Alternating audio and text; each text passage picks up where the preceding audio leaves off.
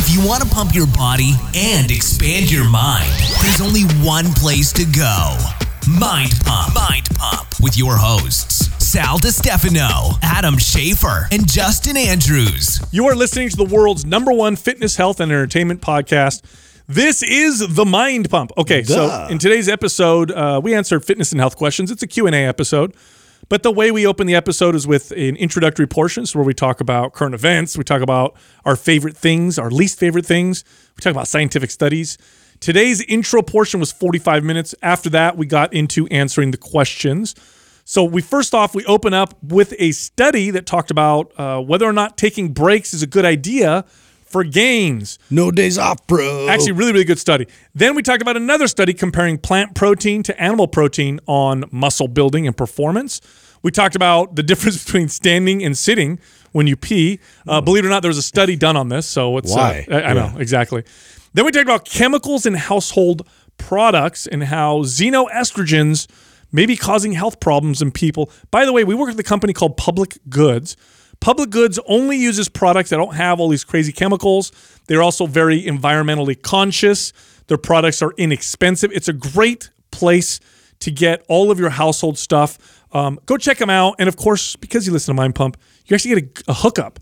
So go to publicgoods.com/Mind Pump. Then use the code Mind Pump. You'll get 15% off your first order. Here's the best part. No minimum order. You can literally go on there, get $15 worth of stuff. Buy everything. For free. Then we talk about how none of us got any sleep this weekend for different reasons, so we're all a little frazzled. Yeah, it comes out in the episode. Justin talked about smoking a cigar and grilling on the Traeger and then shooting bows and arrows. It's such a manly thing you did this weekend. So tough. I mean, then we talked about men and grooming. I don't pee on sitting down. That's right. Then we talked about men and grooming. Grooming products are a almost $7 billion industry in the U.S. By the way, if you're a guy and you'd like to use something on your skin to make it look healthy, make you look more manly, check out Caldera. Caldera is a company we started working with a little while ago. Smooth, manly faces. All natural, great products. In fact, if you're watching this on YouTube and you're wondering why we look so amazing, it's because of Caldera. And also, you get 20% off. Go check them out. Go to Caldera Lab. That's CalderalAlab.com/Mind Pump. Use the code Mind Pump. Get that 20% off. Then I talked about the studies done by John Gottman on relationships. And then Adam brought up a book, The Coddling of the American Mind. Then we got into the questions. The first one, this person's noticing an imbalance between both sides of their body, wants to know what they can do to balance them out. The second question, this person wants to know if they should eat the same amount of calories on the days off as they do on the days that they work out.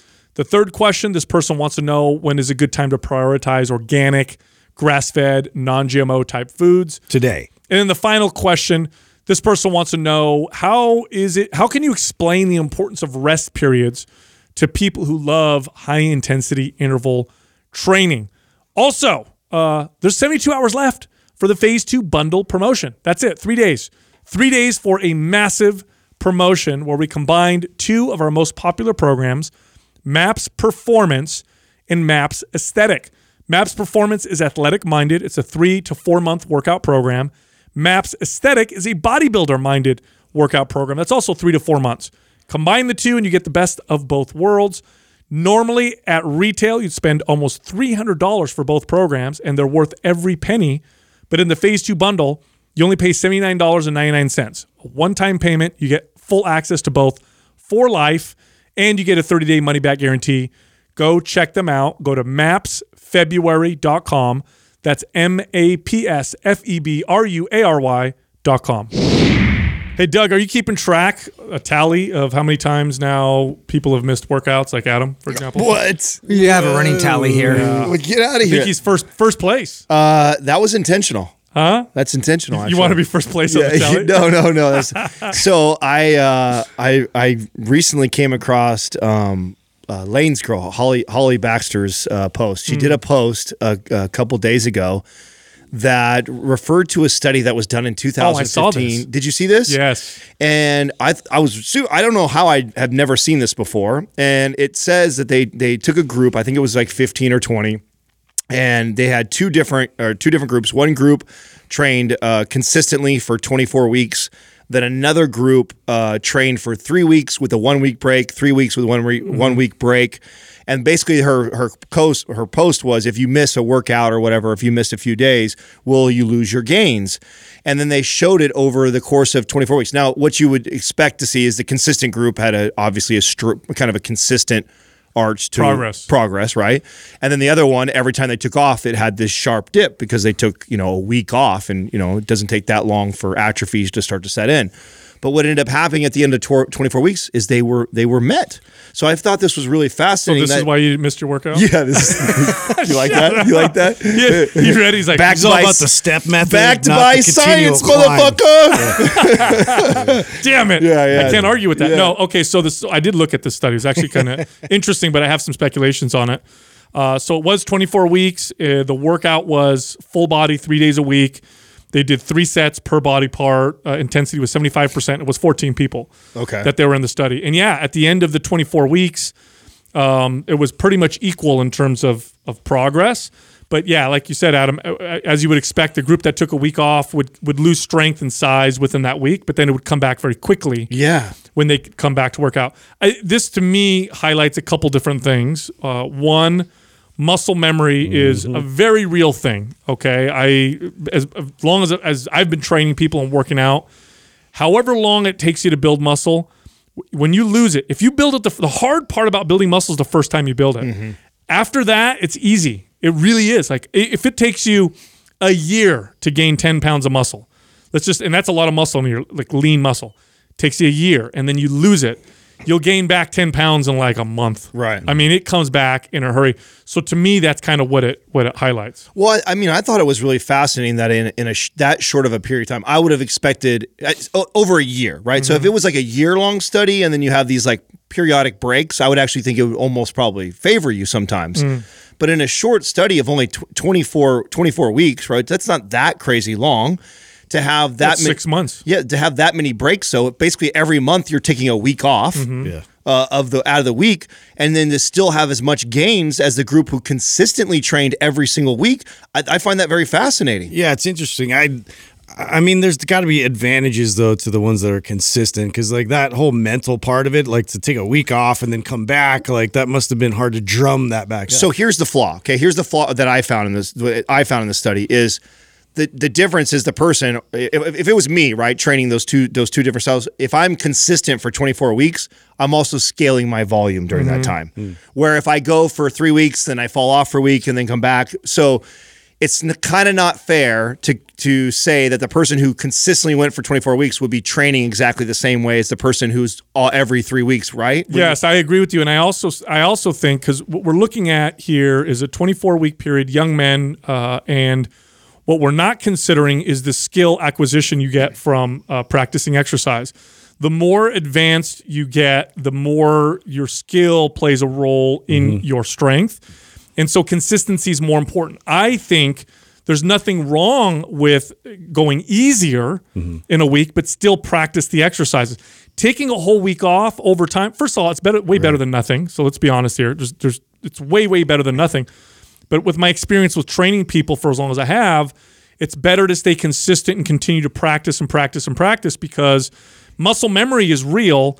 The skill aspect of it, though, at the end of a year, 2 years, 3 years, your skill of pressing and rowing and squatting and whatnot, you're just going to be better off. Well, that's why I think the three on, one off wouldn't be ideal in terms of like learning a new skill and really getting really good at it. However, it also highlights the fact that it's not that detrimental for you to take a week off. Totally. You could just bounce back. It just, it shows in the study it's not going to be that far off. Well, that's why. So, and I agree with her post that was obviously the point of her post was to challenge people to like not freak out because you missed the gym for a week, or, if you miss the gym even for a few days.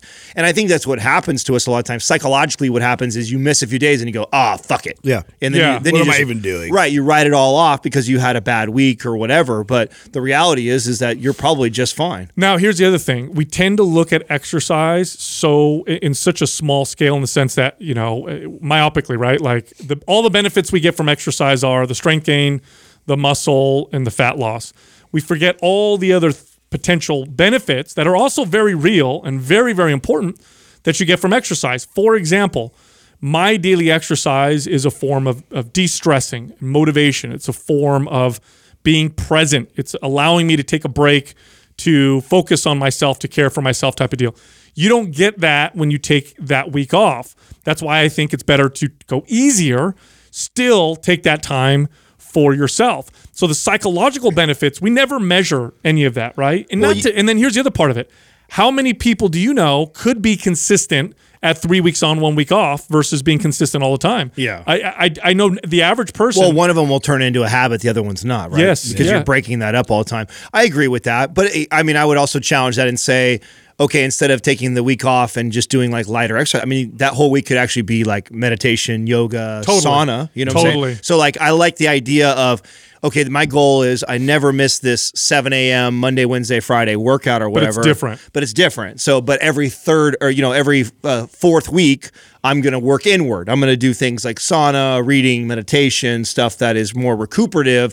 And then I'll get right back on my training program. Right. Now, and then on the other side too, I think the more advanced you are, the more consistent you need to be to continue to see improvements. So, when you get to a point when you're like Adam, you were training at the pro level, I don't know if that would have been as effective to take a complete week off. No, you couldn't because of the amount of volume. And that's what that's the one flaw in this study. Mm-hmm. And that's what I meant by that is I know when I'm consistent for 6 months, my level of volume at the end of 6 months versus where I was at week your 1. Your recovery ability just keeps going. Yeah, exactly. I mean, intensity has been slowly. So what I'm sure they kept for, and this is where studies are flawed, is, for all intents and purposes, I agree with what it said, but there are some other variables that you're not accounting for that you would be doing differently if you were consistently training.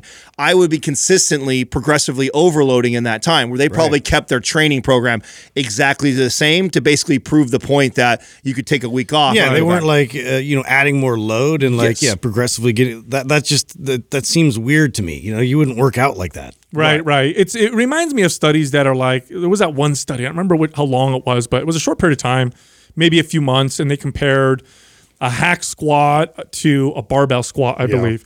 And at the end of the short study, they showed, they both build equal amounts of muscle in the lower body, therefore they're equal. They're not. They're not equal. Even if that was the case, they're still not equal because squats are more functional. I feel you're going to continue to progress with squats much longer than you will with hack squats, blah, blah, blah.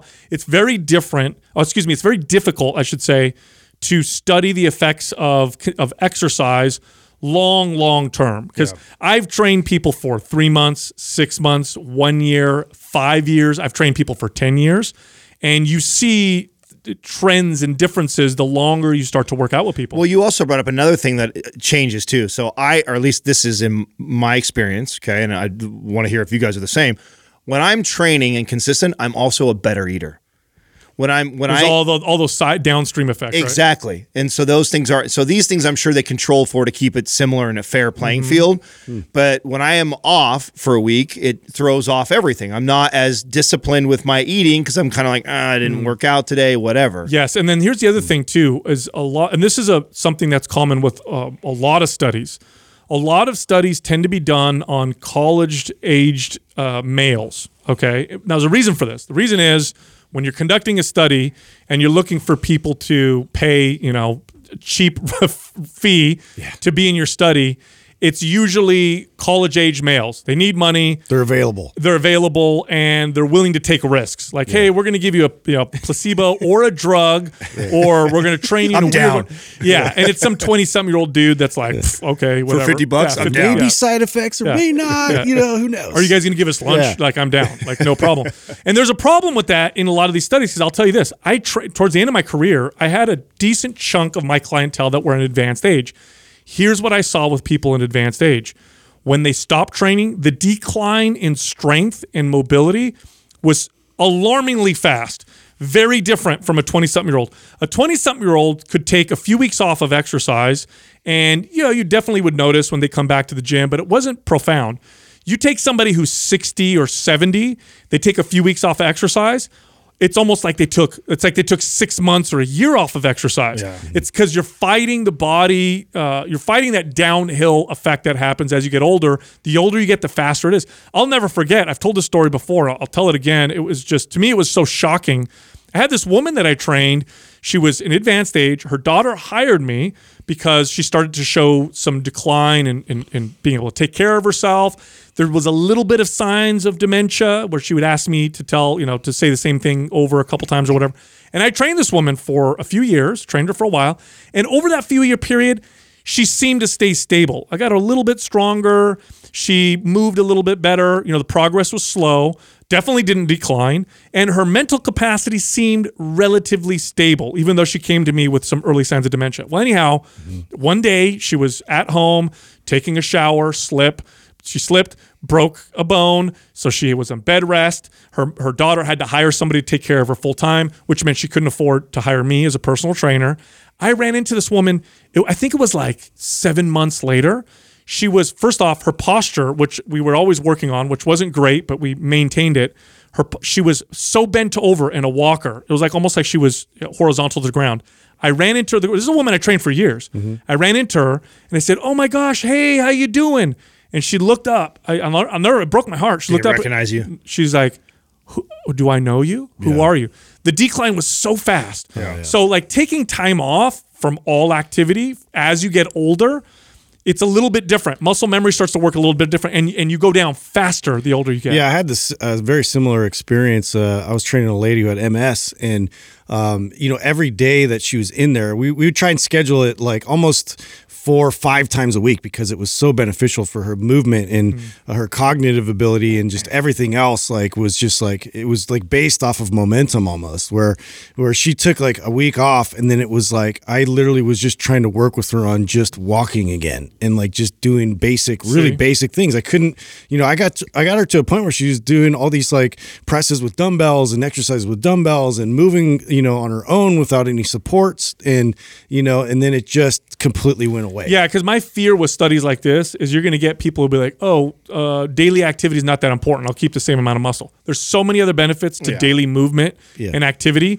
So if you want, what you should take from the study, especially if you're young and healthy, is I can take a week off of weight training, but I should still be active and do something else. Not I'm going to take a week off, eat a bunch of shitty food, sit in front of the TV, and then it's all good. Well, I just think and then also not to beat yourself up over missing a few days, right? So here, you go on vacation. Right, well, I was in the middle of a move, so the last 3 days I haven't got any lift, or 2 days I didn't get any lifting. Today would be the 3rd day, and we've been very, very consistent.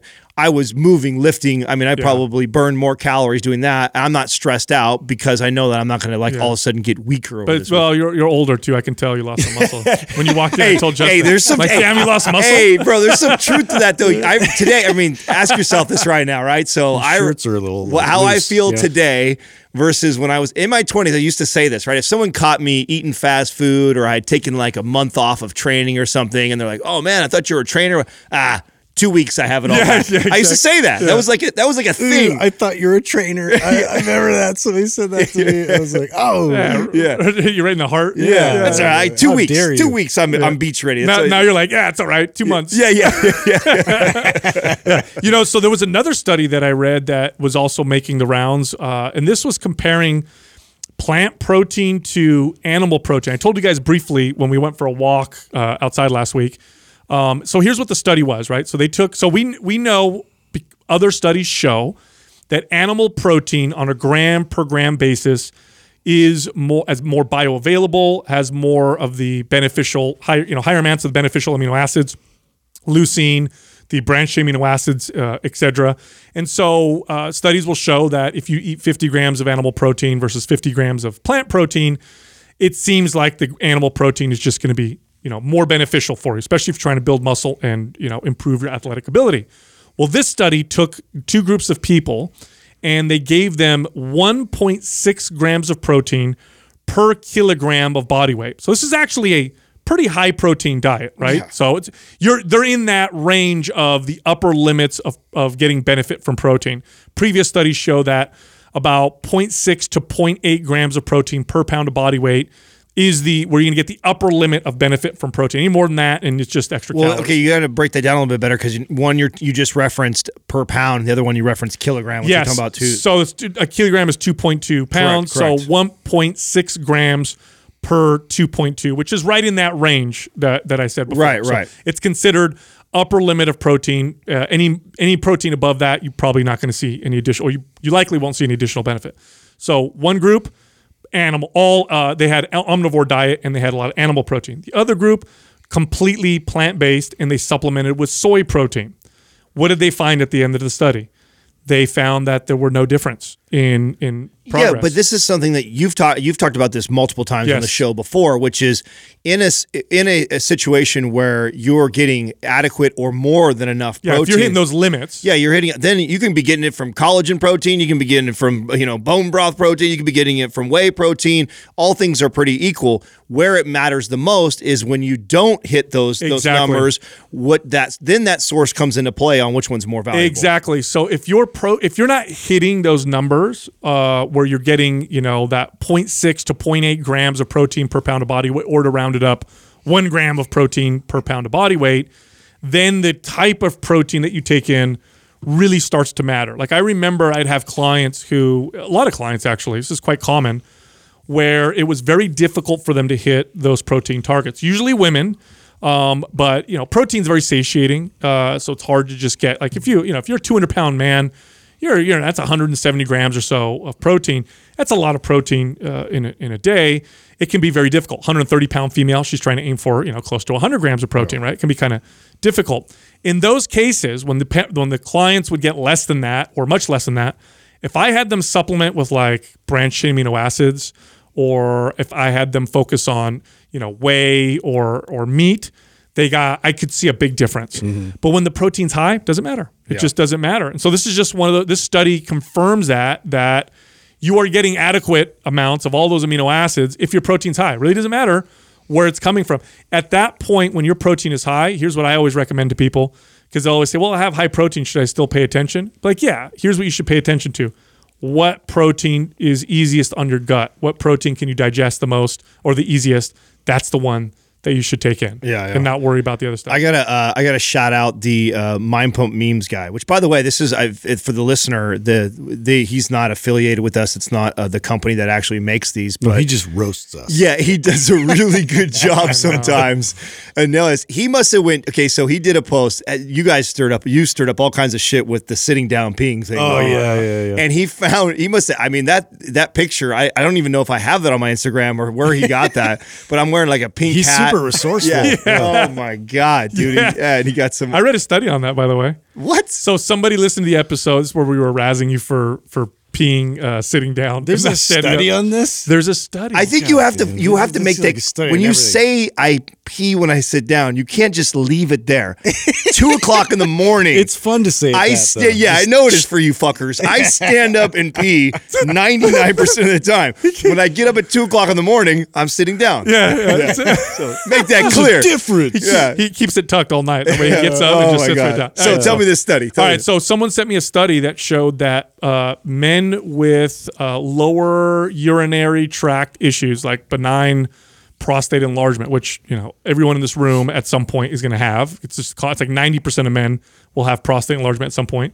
You actually get ready for this, better urine flow sitting down. So there you go, Adam. Wow. Yeah. So now maybe I'm naturally drawn to do that. Yeah, I don't know what the hell. I don't even. Yeah, that's hilarious. So next time we razz, you just be like, hey, just man, gave him an excuse. I get better urine flow. See, but here's the thing. I disagree. I get better urine flow standing up. I don't know. It's seriously. I'm sitting down. It doesn't. Well, I got to be honest. I've never paid attention to that, and This reminds me of a funny story. Yeah. So, are you guys able to, when you're in the ocean swimming, right? Mm-hmm. And you're like, and I'm talking about like in the ocean, not like on the sand, but your feet don't touch, right? You're in the water.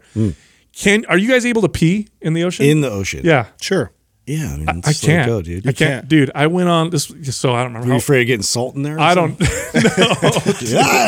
It doesn't go backwards. Yeah, it's clears like it a out. vacuum. I think Jessica and I were in Maui, I think. This was it was Kauai a couple years ago. And we were snorkeling or whatever, and I had to pee hella bad, and the waves were kind of strong. So I'm like in the water, and the waves are kind of. Is she right behind you? She's next to me, dude. Oh, and every time I'm about to pee, a wave hits me, and you guys know I'm a little uncomfortable in the ocean anyway. A wave, and it's just, I tighten back up. Dude, I was in the water for an hour pushing. I was going to shit my pants. Oh, I thought I'm like, honey, we got to go back. I can't do this. Yeah, you I thought it had was something to do with sucked. your thing being out, You like get a lot fish of getting it or fish after something. you. Yeah, that's No, what I thought. I'm not naked. I still got my, my thing on. No, But it that's just fine. reminds me of the horror story. It's somewhere in the Amazon, in the Amazon River, where it has like this little tiny fish. I think this is total urban legend, but apparently it like swims up your pee hole. Yeah. if you pee. No, that's real. Didn't we look that up one time? I think so. Yeah, Yeah, I think it's like attracted to the urine, and then it goes Right. "Dit-dit-dit-dit." Like that's the ultimate deterrent. What you want to do is put those in public pools. Dude, I like how fast is that fish though? I feel like if I felt it immediately, it'd be gone. But oh yeah, look at this. See, yeah, we did look it up. It's a candiru, Amazonian parasitic catfish. Tiny Amazonian parasitic catfish reported to swim into urethral and other openings. I didn't hear about that. Oh, it's also known as Camaro, and urethra fish, and is a member of El the genus Penetrator. Vandalia. Holy cow. I wonder how do you get it out? I don't think probably surgically. Dude. They got to just pull that fucker yeah. out. Yeah, because dude, catfish, like their gills are like razor sharp. And if you try and pull back, I was just going to say they're pointing in the wrong direction. yeah, So you can't pull it out. Oh, it's don't like say a barb. that. Maybe they have to push like a it. barb. Maybe they have to Yeah. push it all the way through. I imagine he dies after a while up there, right? He doesn't find what he's looking for. No, it says parasitic, so I'm imagining it just survives, off of what you're doing. What does that say, Doug? Is it a myth? It's like me and my little fish. I'm not sure yet. Let me see here. It does say It says it's a myth, Oh, okay. but let me read deeper on this. Yeah, so I feel like it's more likely to happen to a woman, right? That- If it that's goes like up the horrific. urethra, because a guy, it's kind of hard to get. You got to find it's what's a- happening. Things are moving A in small there. little opening. Well, maybe that's the myth of it. I think that's probably what the myth is. I don't think it's really swimming up in your thing. Dude. Yeah, and I mean, how drunk do you have to be to not know there's a fish? Whoa, something's happening. You notice when it's too late. Yeah. Oh man. Yeah. Anyway, so what happened this weekend? Why are we all so sleep deprived? You guys want to tell your stories? Well, I mean, I got a good one. I was. Oh, really? Oh man. I was, I was moving and packing and stuff like that. That's always stressful and no fun. Although I tell you what, we got a bunch of our public goods stuff in the new place, and I don't know if do you guys use? I think one of the best inventions ever was those single wipe Clorexes. Better than antibiotics. It's better than nuclear power. Yes. It's up there. Maybe not better than those two, but it's up there, right? You guys use those? Yeah, they just pull it out. Pull it up. Yeah, like a it's just tissue. brilliant, I right? love For it. cleaning counters and things like that. So Public Goods has their version of it and has like this lavender smell. It's amazing. So we just got the whole house stocked up, and that was one of the things that Katrina found on the list to replace.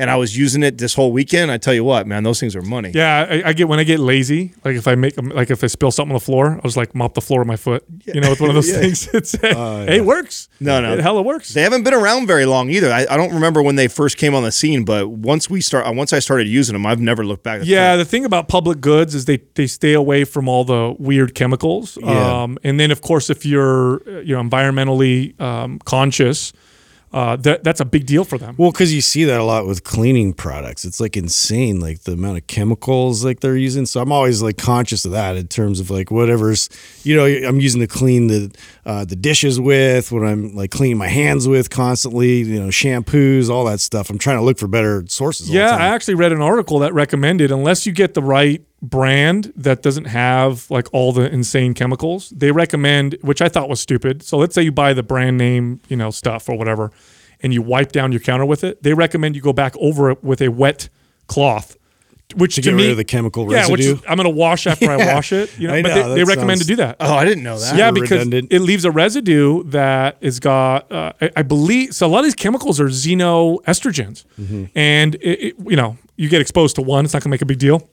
But you add it up with all the shit that's in You're just inundating yourself with it everywhere. Well, there's a lot of people that believe that, right? That's there's a lot of science that supports it now. that's why we're there, is because there's so much chemicals that we're exposed Yeah. to today versus just 20, 30 years ago. Yeah, and this is why it's a good idea for your daily, everyday stuff. Go to a company like Public Goods because they don't use a lot of these chemicals. And there's a lot of science now that shows that this may be why you see such a drastic dropping of testosterone levels in men over the last few decades. It's become an epidemic, and they think it's these chemicals that actually act like estrogens in the damn body, which is crazy. Well, then you add the things like the creams and the soaps. That's what I mean. Things that you're also putting on your face and your body and stuff like that too, that are all loaded full of chemicals. Yeah. Well, no, I lost sleep just because I have an infant at home. That is just I think I figured it out though. I think he's a vampire.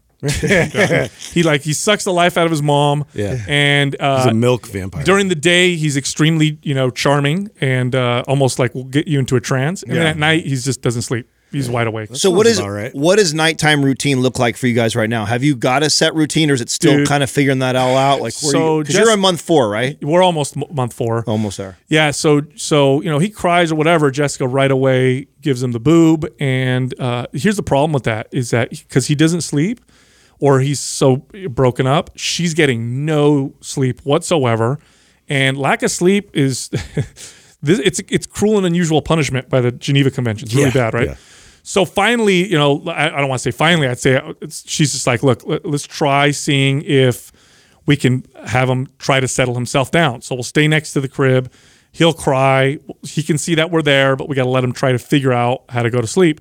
So she was doing this, and he was just, crying, because he's used to her responding right away. And so last night or yesterday, it was probably like, I don't know, it was like 7 p.m. This is when he starts to go down.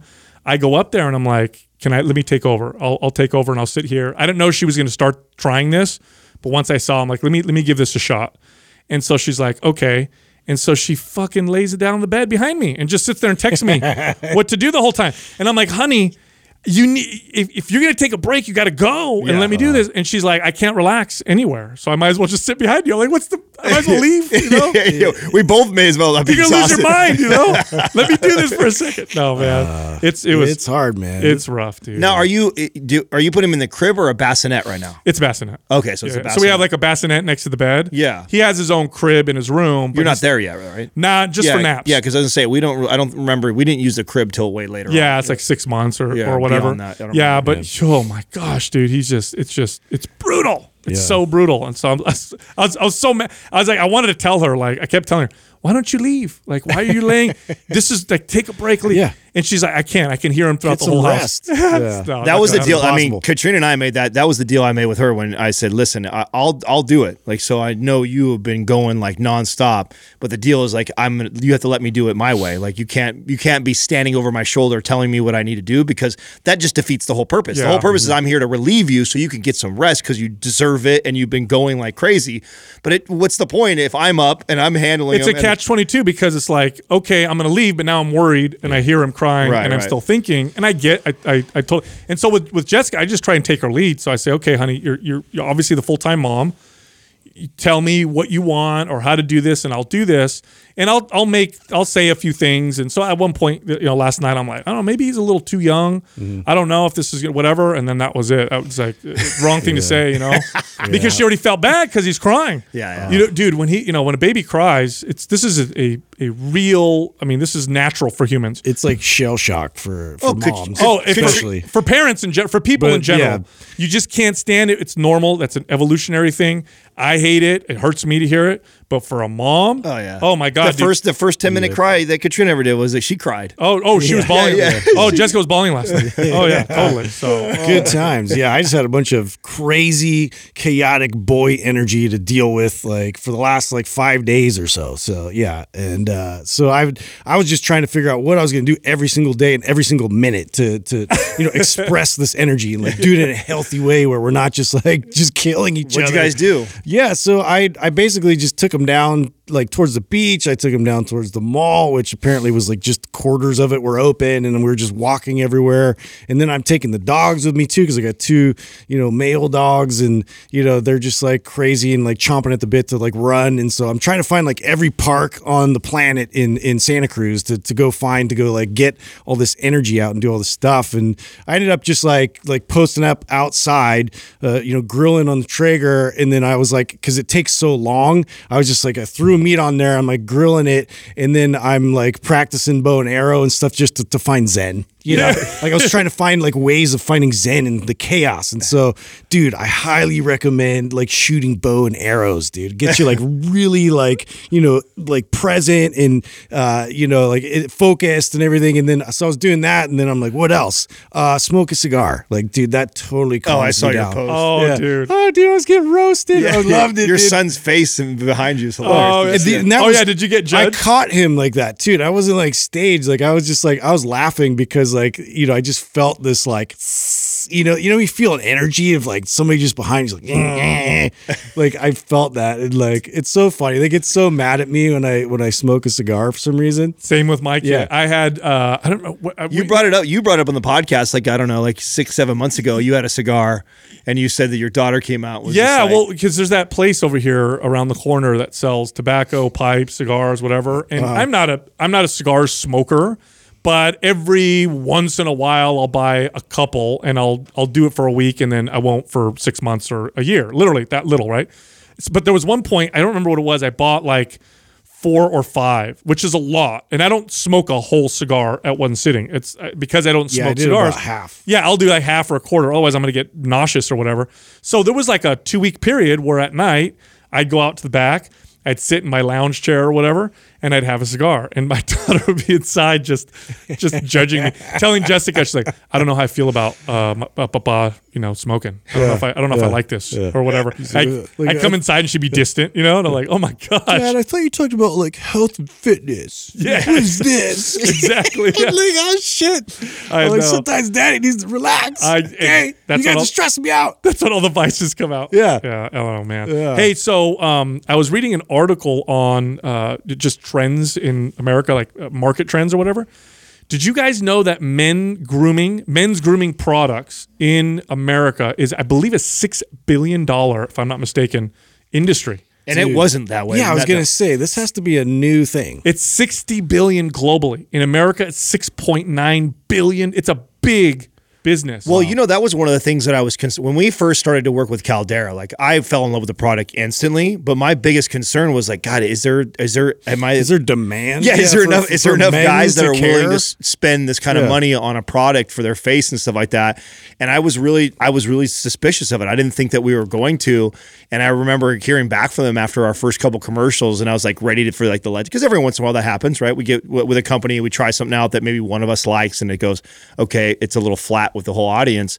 I was anticipating this, call where they're like, yeah, thanks for the advertising, but at those rates we can't really convert, blah, blah, blah, blah. And that was the complete opposite. Well, the thing about Caldera is, because I could see like men's grooming products that to make you look good, do that kind of stuff. But Caldera focuses on like health, the health of your skin, right? So they're for example, there's their face serum. If you have really dry skin, it balances out. If you have oily skin, see, I have oily skin, so I was the most reluctant. I never put anything on my face because it's always so oily. Yeah. Because I'm like, if I put some on, I'm gonna be like, I'm gonna look like an olive. You know what I mean? Like olive oil coming out of my face. But it actually balanced out my skin. And of course, when you look at the ingredients, it's about skin health. It's not just about look better right now. Right. So, but that's a big industry, dude. Huge. $6 billion and growing. It's growing very, very rapidly. So it's like, I wonder how long until the big manufacturers really start to step in and get into that market. Are they not already? Are they not into that? I mean, I think it's like they'll do it with like deodorant, hairspray. Beard grooming is definitely huge a right thing now. right now. Yeah. I mean, you remember that was one of the first things that we tried was beard oil way back when we did that. We did that really early on the podcast to see how that took off. Yeah. There's definitely, and plus that's kind of the whole hipster thing right now. So it's definitely the hipster element. I Yeah, think- because if you see any barbershop now, everybody has these like crazy angular lines to their beard, and like they put way too much effort into like styling their hair and having like the most perfect like ironed shirt, and I'm like, dude, calm down. That's so weird, dude. Jesus. Yeah, that's a little too far. Like my brother gets his eyebrows waxed, and I'm like, they're like perfect, across his face. Yeah. And I'm like, when he does it, I'm like, come on, dude. Like, you look like a cartoon. I know. Stop. I mean, if I have a couple imperfections, if I had some fucked up eyebrows, I would totally do it. You know what I'm saying? Well, I but you definitely guys, do. in your family, you guys don't have like crazy eyebrows, do you? I mean, I get it if you got one, if you're like a unibrow. Yeah, like, that's what I'm saying. Like, fix if it. Dude, You I have hate the ones that get away from you though. You wake up and then just. well, yeah, you have like the old I man. got like ones that I got come the out. owl ones that just like go everywhere. No, I got that too, bro. What is it about turning 40 where your eyebrow hair, your And they're eyebrows white. all of a sudden they don't stop growing? I get that. You know how I know? By the way, I'll like looking around, I'm like, what's in my eye? Yeah, there's like it's a freaking things eyebrow hair. like obstructing my view. yeah. Or ear hair. Yeah. Where does that come from all of a sudden? Little dangles. It's weird. It's a cruel thing, you know. It's like, oh, hair on your head? Nah. Let's give you some hair in places Ears, you didn't, nose, you didn't and- want yeah. it. You know what I mean? The nether regions. Yeah, what the hell's that all about? yeah. Anyway, dude, you know how I brought up in the past the research by Dr. John Gottman? Do you guys remember that? Yeah. Okay, so just a little recap for people who didn't listen to that. That was a long time ago. The relationship doc. Yes, he did research on couples, relationship research. And it's so here's the thing with these types of sciences. His famous book is Love and Logic. No. What's his favorite? Oh gosh, He's got a famous book, what he's known for. Yes, maybe Doug can find it. It wasn't Love and Logic? No, that's someone it's a else. series he did. That's also very good, by Yeah. the way. Yeah, I thought that was him. Yeah, I thought that was him too. Yeah, so maybe it is, but he talks about like the 4 horsemen of like predicting if a relationship's going to end. right. Yeah. That kind of. So here's the thing with like studies on psychology, relationships, social sciences. The studies that come out are very rarely able to be replicated. So they say that it's like take a study with a grain of salt if it has to do with people's psychology, because they'll try to replicate it, and I think it's something like 70% they can't replicate. So it's basically like throw it out the window. Right. Well, his studies have been replicated dozens of times with extreme consistency. So you can basically take what he says as truth. And so what he would do in these studies is he'd have these houses. Couples would go in, they'd hook up heart rate monitors, cameras, and then they would tell the couples, talk about a difficult subject, and they'd observe them, or they just observe them in general and see what's going on. And they do this for years. And they ended up piecing together a few things to the point where the accuracy was so good, where they could predict, I think it was something like 80% accuracy, whether or not you'd be divorced just by watching you and your spouse or your whoever your significant other conversing or arguing for 5 minutes. They could predict with like incredible accuracy whether or not you're going to make it for the next 5 years. What does that book say? The 7 Principles of Making Marriages Work. That's the big one. Okay. So anyway, I printed out these forms because it was really easy to kind of see what the 4 horsemen were and what the antidotes were. So I want to kind of tell you. Give me a guess. They're really, really good. You want to take a guess on some of them? One of them's contempt. You're right. Yep. Contempt is remember one of that them. one. So contempt, there's criticism, contempt, defensiveness, and stonewalling. These are the 4 horsemen of relationships. The antidotes to them. So the antidote to criticism was a gentle startup.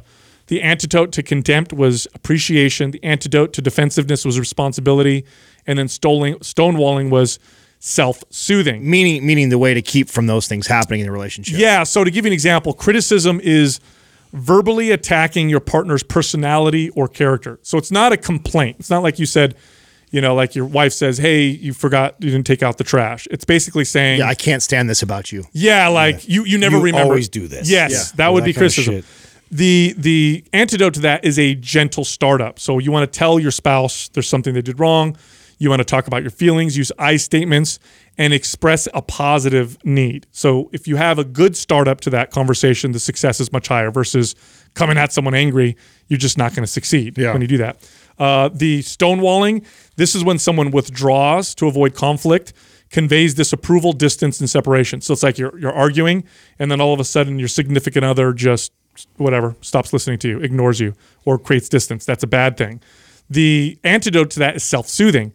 So take a break to spend time doing something soothing and distracting. So when you find yourself get to that point, you take a break and go do something for yourself. I'm going to go for a walk, or I'm going to go on a drive. The person that's getting stonewalled or the person that's stonewalled? The person that feels like they're stonewalling. Yeah. Let me take a break. I'm going to take a break and I'm going to go do something for me so I can come back. I've found this with working out. I know when I exercise, I come back totally different than when I don't. It's probably the only one I'm good at, by the way, out of all of these.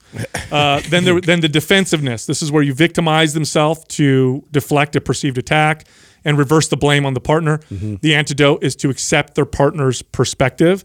That's probably one of the hardest ones. I would imagine. I know it is for me. So when Jessica says something to me, it's hard for me. I want to immediately defend myself, right?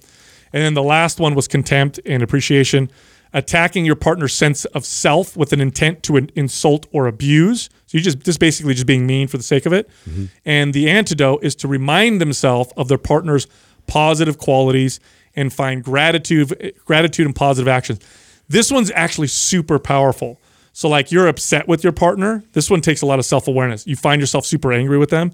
Pause and say, all right, what do I appreciate about the person? It just takes a tremendous amount of self-awareness. I think all of these do, right? I think that's the key to this is like, it's great to have like tools like this, but if you don't have the self-awareness to realize that you're in the middle of one of those situations. Can you pause? Yeah. I mean, that's a big thing. And I think too, in that study, like it was about heart rate, right? And like how that, really was the determiner whether or not they were going to get like in this like insano fight versus like just take a second, like, okay. And then we'll talk about your points, after they noticed that their heart rate had gone down. Dude, so what they would, to be more specific, they would see couples would start to get heated and they'd see the heart rates go up. And they didn't tell the couple to take a break. Right. They would go in the room and they'd tell the couple something like, hey, our cameras went down.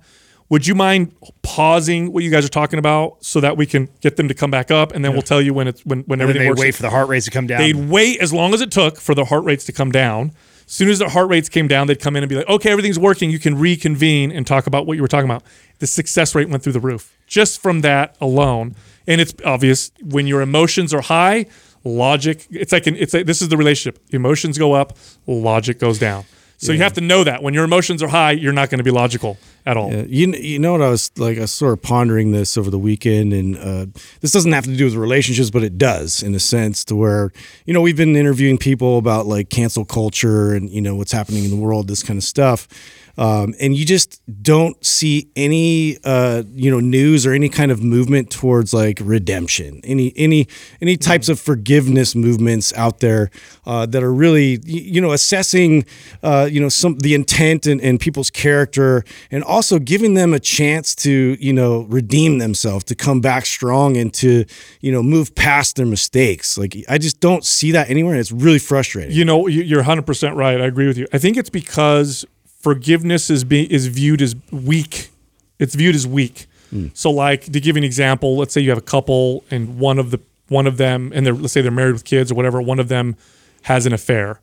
And then they, go to counseling. It takes a couple years, but they end up staying together or whatever. A lot of people may view the person who was cheated on as being weak. Oh, you're weak. How dare you take that person back or whatever. I think in social media, it's more celebrated to show your rage. Yeah. Oh, I hate this person. That's all I see. Instead of saying, look, the person was, 20 when they said that or did that, or it was a different time. They're different now.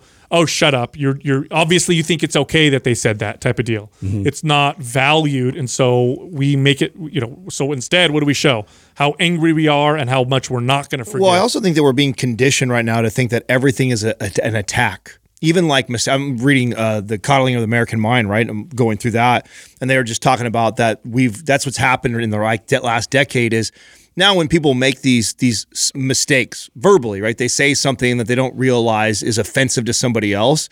It's a simple mistake that an apology can come afterwards, or I'm sorry, I didn't think that offended you. Yeah. But we've gotten to a place where every single thing that is said or done is taken like it's a personal attack on somebody. Right. And we're getting conditioned to think that. So, and like to your point all the time, Sal, is that there's like a virtue in being a victim, like everyone's wanting to be a victim. Like, so I think that's part of it, is it getting conditioned to thinking that way too. Yeah, I would 100% agree with that. I think it is very interesting, kind of what's happening with the fact that we're so connected and that anybody has a platform, and that the crazier your response is, the more views it's going to get or whatever, and then that gives it value. It seems like it has authority. Yeah, and so people just go down that path, and I think that's it's very self-destructive. I think that all of it started with good intentions. Like, so I was, the book actually went over like where a lot of these things like microaggressions and, being sensitive to people's feelings, a lot of these papers that were written by Oxford professors, Brown University professors, Harvard professors, brilliant pieces of paper that had the right intentions. It's what we've done with it though, and taken it to weaponized it almost. Yes. 100%. It's been weaponized. Yep.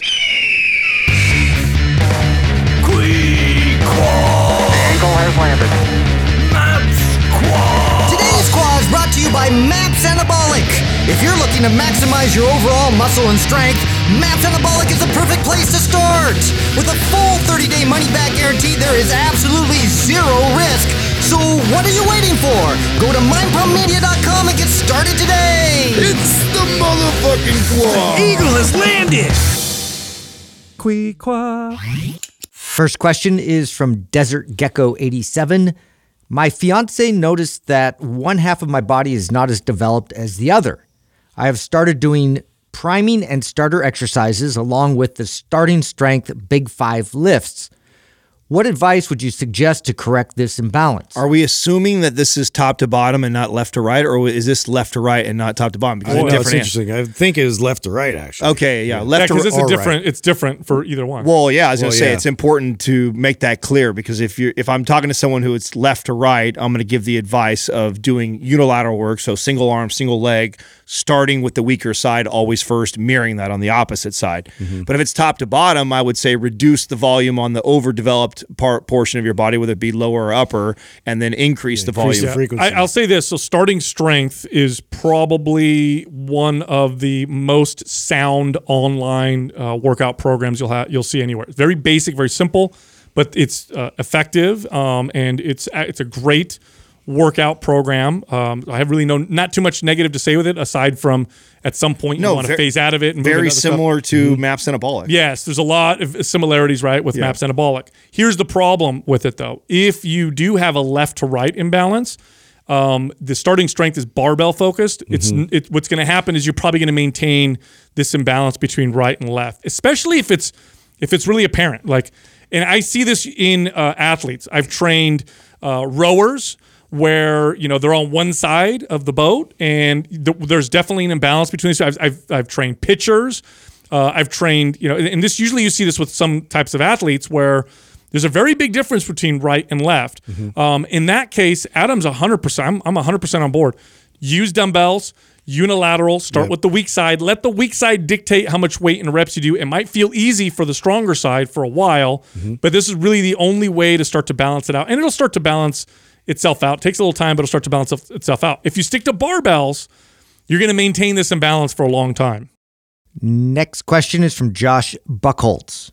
Should you eat the same amount of calories on a rest day as a workout day? We get this question a lot, actually. Yeah. And, the theory or the idea here is like, oh, okay, when I'm training, right, you're lifting really hard and you're exercising, and so the body needs more calories because you're exercising. And on a calorie burn day, right, you would probably burn more calories on a workout day than a rest day. But when you're strength training and you're lifting weights, the recovery process is just as important. So the additional calories that you would eat over what potentially you burn for the day hopefully gets partitioned over to building muscle. Right. So it really isn't about a day-to-day thing. It's more like, and it's not even a week thing, but it's easier to look at a week and say, these are my calories allotted for the week, and it doesn't really matter if it's rest or low day. You can undulate them, you can keep them the same. It doesn't. Would you manipulate like your macro balance for that on recovery days, for instance, like say upping your protein and fat intake versus and then like adding a bit more carbohydrates on days you're more active? So I would only for behavior reasons, not for calorie need, protein need, and macro need. I would do it based off of behaviors, right? So, and that's a really good question. I do manipulate that, not though because I'm going, oh, I didn't exercise today, so I'm going to go lower carb. It's more like I know when I go lower carb, it suppresses my appetite in comparison to when I'm high carb. So I don't want to overconsume while I'm also being kind of lazy and sitting around for the day. So I might adjust my macros based off of what I know my behaviors are. But when you're talking about the science of what the calories are going to do for your body, whether it's going to put on fat or put on muscle, it doesn't matter that much. Yeah, this is one of those splitting hairs. It doesn't matter conversations. It really doesn't matter. You know who this matters for? The high-performing extreme athlete where you want to have an increase of 1% performance on game day, in which case I'd say make sure you have a carbohydrate-rich meal. Do kind of a carb cycle. Yeah, 2 hours before type of deal. For everybody else, it doesn't matter. You know how you base your decision on this? Exactly what Adam said, your behaviors. Do you feel like you want to eat less on the days you don't work out? Or do you feel like you want to eat more? Do you find that you overeat? Do you find that some people, on the days they don't work out, they find they're less disciplined? with their nutrition, in which case you might want to avoid trigger foods. Like Adam said for him was carbohydrates. It's the same for me. So I may want to do something like that. I think you should you're going to be far better off basing this decision off your behaviors than you are on performance or muscle gain or fat loss, because it really doesn't make a difference at all. For me personally, I tend to do better eating less carbs on the days I don't work out, but it's not because I'm not having the carbs to burn for energy or whatever. It's exactly like what you said, Adam. I'll overeat otherwise. Carbs are trigger foods for me. If I have rice or potatoes or whatever, I'm more likely to keep pushing my calories. And so and because I'm not working out, I got more time on my hands. It tends to be on the weekend when I'm with the family. So I'll just avoid those things to try, unless I'm bulking, in which case then I'll throw them in. And this is a classic example of also how I use extended periods between meal timing, or quote unquote intermittent fasting. Is I'll go, oh, hey, this is a day I'm not going to train. So normally I would get up and have breakfast by 7 or 8 a.m. Right. I'm not going to eat until noon because I know I'm not going to be training also today. If I start right out the gates eating some carb-rich meal, then I'm going to want to eat 2 hours or 3 hours later again. And so it's more behavior than it is, oh, I can't eat that because I'm going to get fat. Overall, I'll stand by this statement all day long. Overall, for most people, if you were to base your eating, your nutrition based off your behaviors and how you felt, you'd be far better off than if you based it off of what you read in a study that's the ideal amount of calories, macronutrients, and maximized performance type stuff. Way better off. The behavior based, much more likely to stick. More likely to stick. You're going to get better results long term. You're going to be more consistent. It's going to make you feel better, improve your health better than being so regimented about, today's a workout day. Got to increase my carbs. Got to drop this. Got to do that. And again, I can see some benefit when you're at extreme level. You're going to go on stage. You're 3% body fat. An ounce of water under your skin makes a difference. So now you got to make sure everything's perfect or whatever. Or you're a super high level athlete, and the difference between you and second place, first and second place is a millisecond, in which case you're going to want to time things and it's going to make a difference. But for everybody else, it makes no difference. Again, the behaviors are what you should focus on when it comes to nutrition. Next question is from Taylor Bacca. When should I start to prioritize organic, grass-fed, and non-GMO type foods? All right, here's the list of priorities, okay? Calories, number 1. Number 2, macronutrients, proteins, fats, and carbs. Number 3, now you can start to get into this kind of stuff. If your calories are high, your macros are off, you can eat all the grass-fed, organic, non-GMO foods that you want, and you're going to, potentially, it doesn't matter. It doesn't matter if your calories are. Now, that being said, healthy, and I'm going to go quote here, healthy foods, and I don't mean healthy processed foods, I mean actual unprocessed whole foods, tend to help you eat better, or more appropriate levels of calories and macronutrients. Heavily processed foods, even heavily processed health foods, tend to make you overeat. So in this case, then you can start to prioritize those foods, knowing that it's going to help you tackle the most important things first, which are calories and macros. This is interesting. I agree with that, but also what I've noticed personally when I've gone more grass-fed and grass-finished and all that is, how my body receives it in terms of like if you have any kind of food intolerance, allergy, anything that's inflammatory, that's going to affect my digestive process. And a lot of times I feel like people just aren't aware of, pinpointing exactly where that's coming from, and they're just sort of dealing it and medicating it constantly. And if they paid a lot more attention to the actual food that they're consuming, I think that would, push them a little bit more into choosing more quality foods. My answer to this is always. I mean, I'm always prioritizing it. Sometimes it doesn't happen though. Yeah. And I don't freak out about it. I mean, if I have the option that I can get grass-fed, non-GMO, and not processed foods, that's 99% of the time, that's what I want to eat. But the reality is there's times, this was a classic example. I'm in the middle of a move and moving furniture and doing shit. We packed our entire refrigerator up. So I'm eating out for a couple days. Like, I'm not going to freak out. I'm not going to make it, I'm not going to lose all my gains, or, oh my God, I'm going to poison my body. I'm going to be so fucked. It's like, okay, it's not ideal. But then when I have the option and I can get back to, and could I have made the priority? Could I have still made choices that were non-GMO, non-processed foods? Of course I could have, but it's like, Jesus, I'm not going to add a bunch more stress to a stressful weekend of moving and stuff like that. Not worrying about it. But then when I'm grocery shopping and I'm like picking things out, I'm very mindful of these things. Yeah, you actually said something that's very important. You said unprocessed. Now, he didn't say this. The person didn't say this in the question, because you could have, could you get non-GMO chips, non-GMO organic, cookies or candy. gummy bears or, ice cream cone or whatever. Natural. You could. Does that mean it's going to be good? No, it's probably going to cause you to overeat.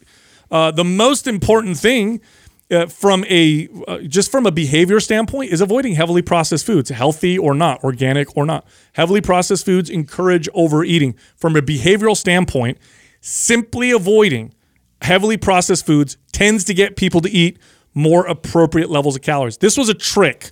This was a hack that I figured out late into my career. Remember, originally my career was like, hit your targets, hit your calories, here's your meal plan, whatever. Wildly unsuccessful. I'd have some success with the most disciplined clients, but they'd also fall off at some point. At some point, I started saying this to people.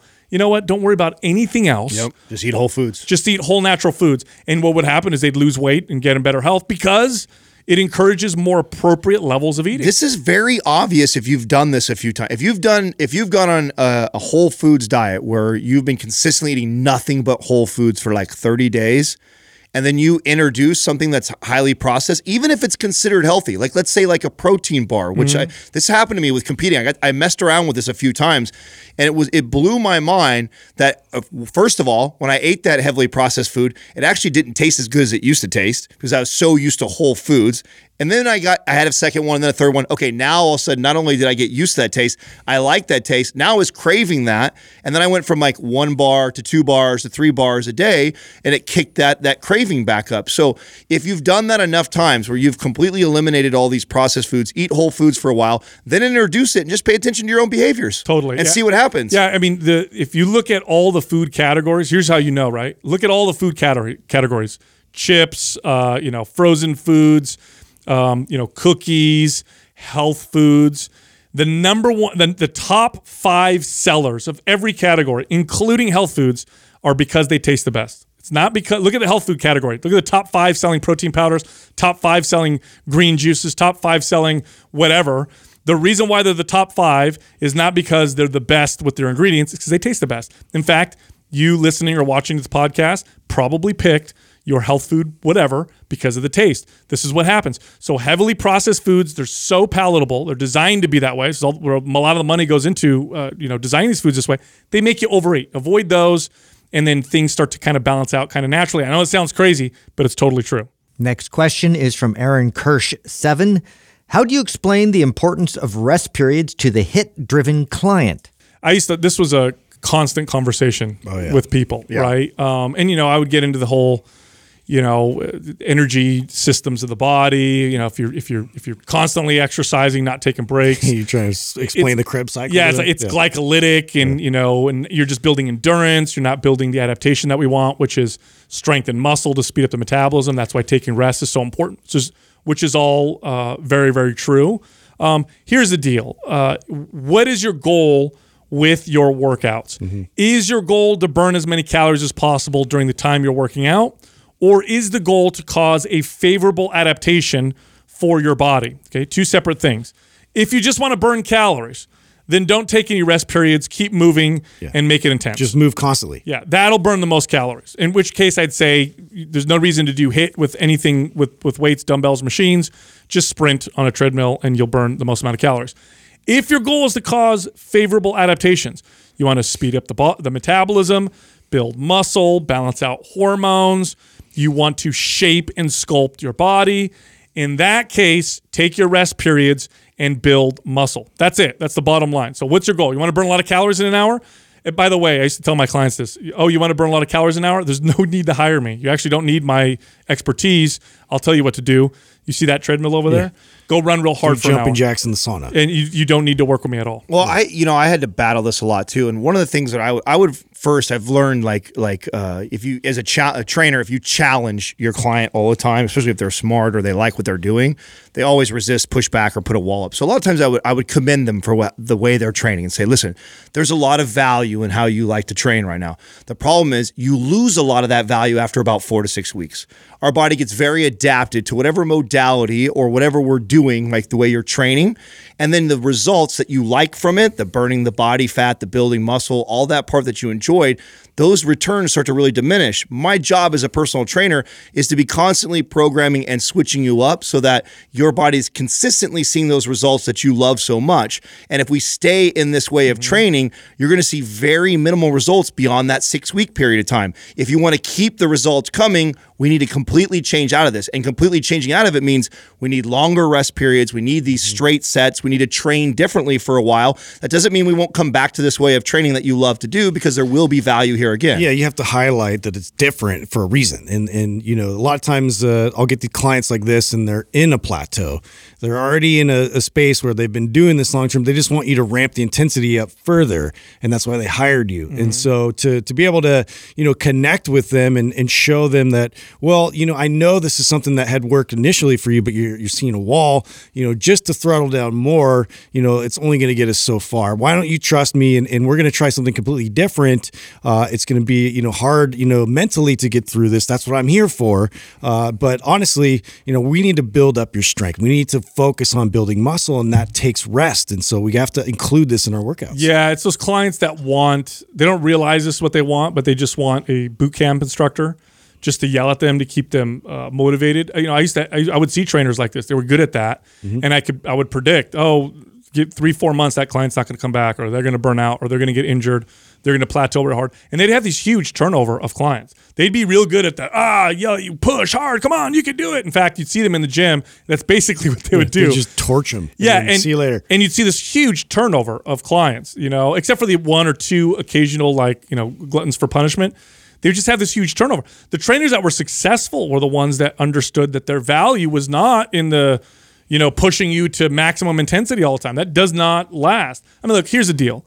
Burning calories manually is hard fucking work. I mean, if I told you to dig a 10-foot hole, could you do it with a teaspoon? You could, but why wouldn't you use a backhoe? You have a backhoe accessible. Just use that. You're going to dig that hole in, you know, 10 minutes instead of being out here for the next 2 weeks trying to dig, you know, this big hole. Like, can you burn calories manually to cause weight loss? You could. Boy, it's a lot of work, though. You're going to be doing hours and hours and hours a day for the rest of your life in order to do that. Why don't we teach your body? Why don't we just teach your body to do that for you so that you can, you know, sit down, enjoy a movie with your kids, hang out, and your metabolism is a hot furnace burning calories. That's what rest periods, building strength and muscle does. Become a backhoe. Absolutely. Become the backhoe. There's lots of meaning there. Look, Mind Pump is recorded on video as well as audio. Come find us on YouTube, Mind Pump Podcast. You can also find all of us on social media. By the way, I'm not shadow banned anymore. I've been released free at last. Hooray! So you can find us all on Instagram. You can find Justin at Mind Pump Justin, me at Mind Pump Sal, and Adam at Mind Pump Adam. Thank you for listening to Mind Pump. If your goal is to build and shape your body, dramatically improve your health and energy, and maximize your overall performance, check out our discounted RGB Super Bundle at mindpumpmedia.com. The RGB Super Bundle includes MAPS Anabolic, MAPS Performance, and MAPS Aesthetic. 9 months of phased expert exercise programming designed by Sal, Adam, and Justin to systematically transform the way your body looks, feels, and performs. With detailed workout blueprints and over 200 videos, the RGB Super Bundle is like having Sal, Adam, and Justin as your own personal trainers, but at a fraction of the price. The RGB Super Bundle has a full 30-day money-back guarantee, and you can get it now plus other valuable free resources at mindpumpmedia.com. If you enjoy this show, please share the love by leaving us a 5-star rating and review on iTunes and by introducing Mind Pump to your friends and family. We thank you for your support, and until next time, this is Mind Pump.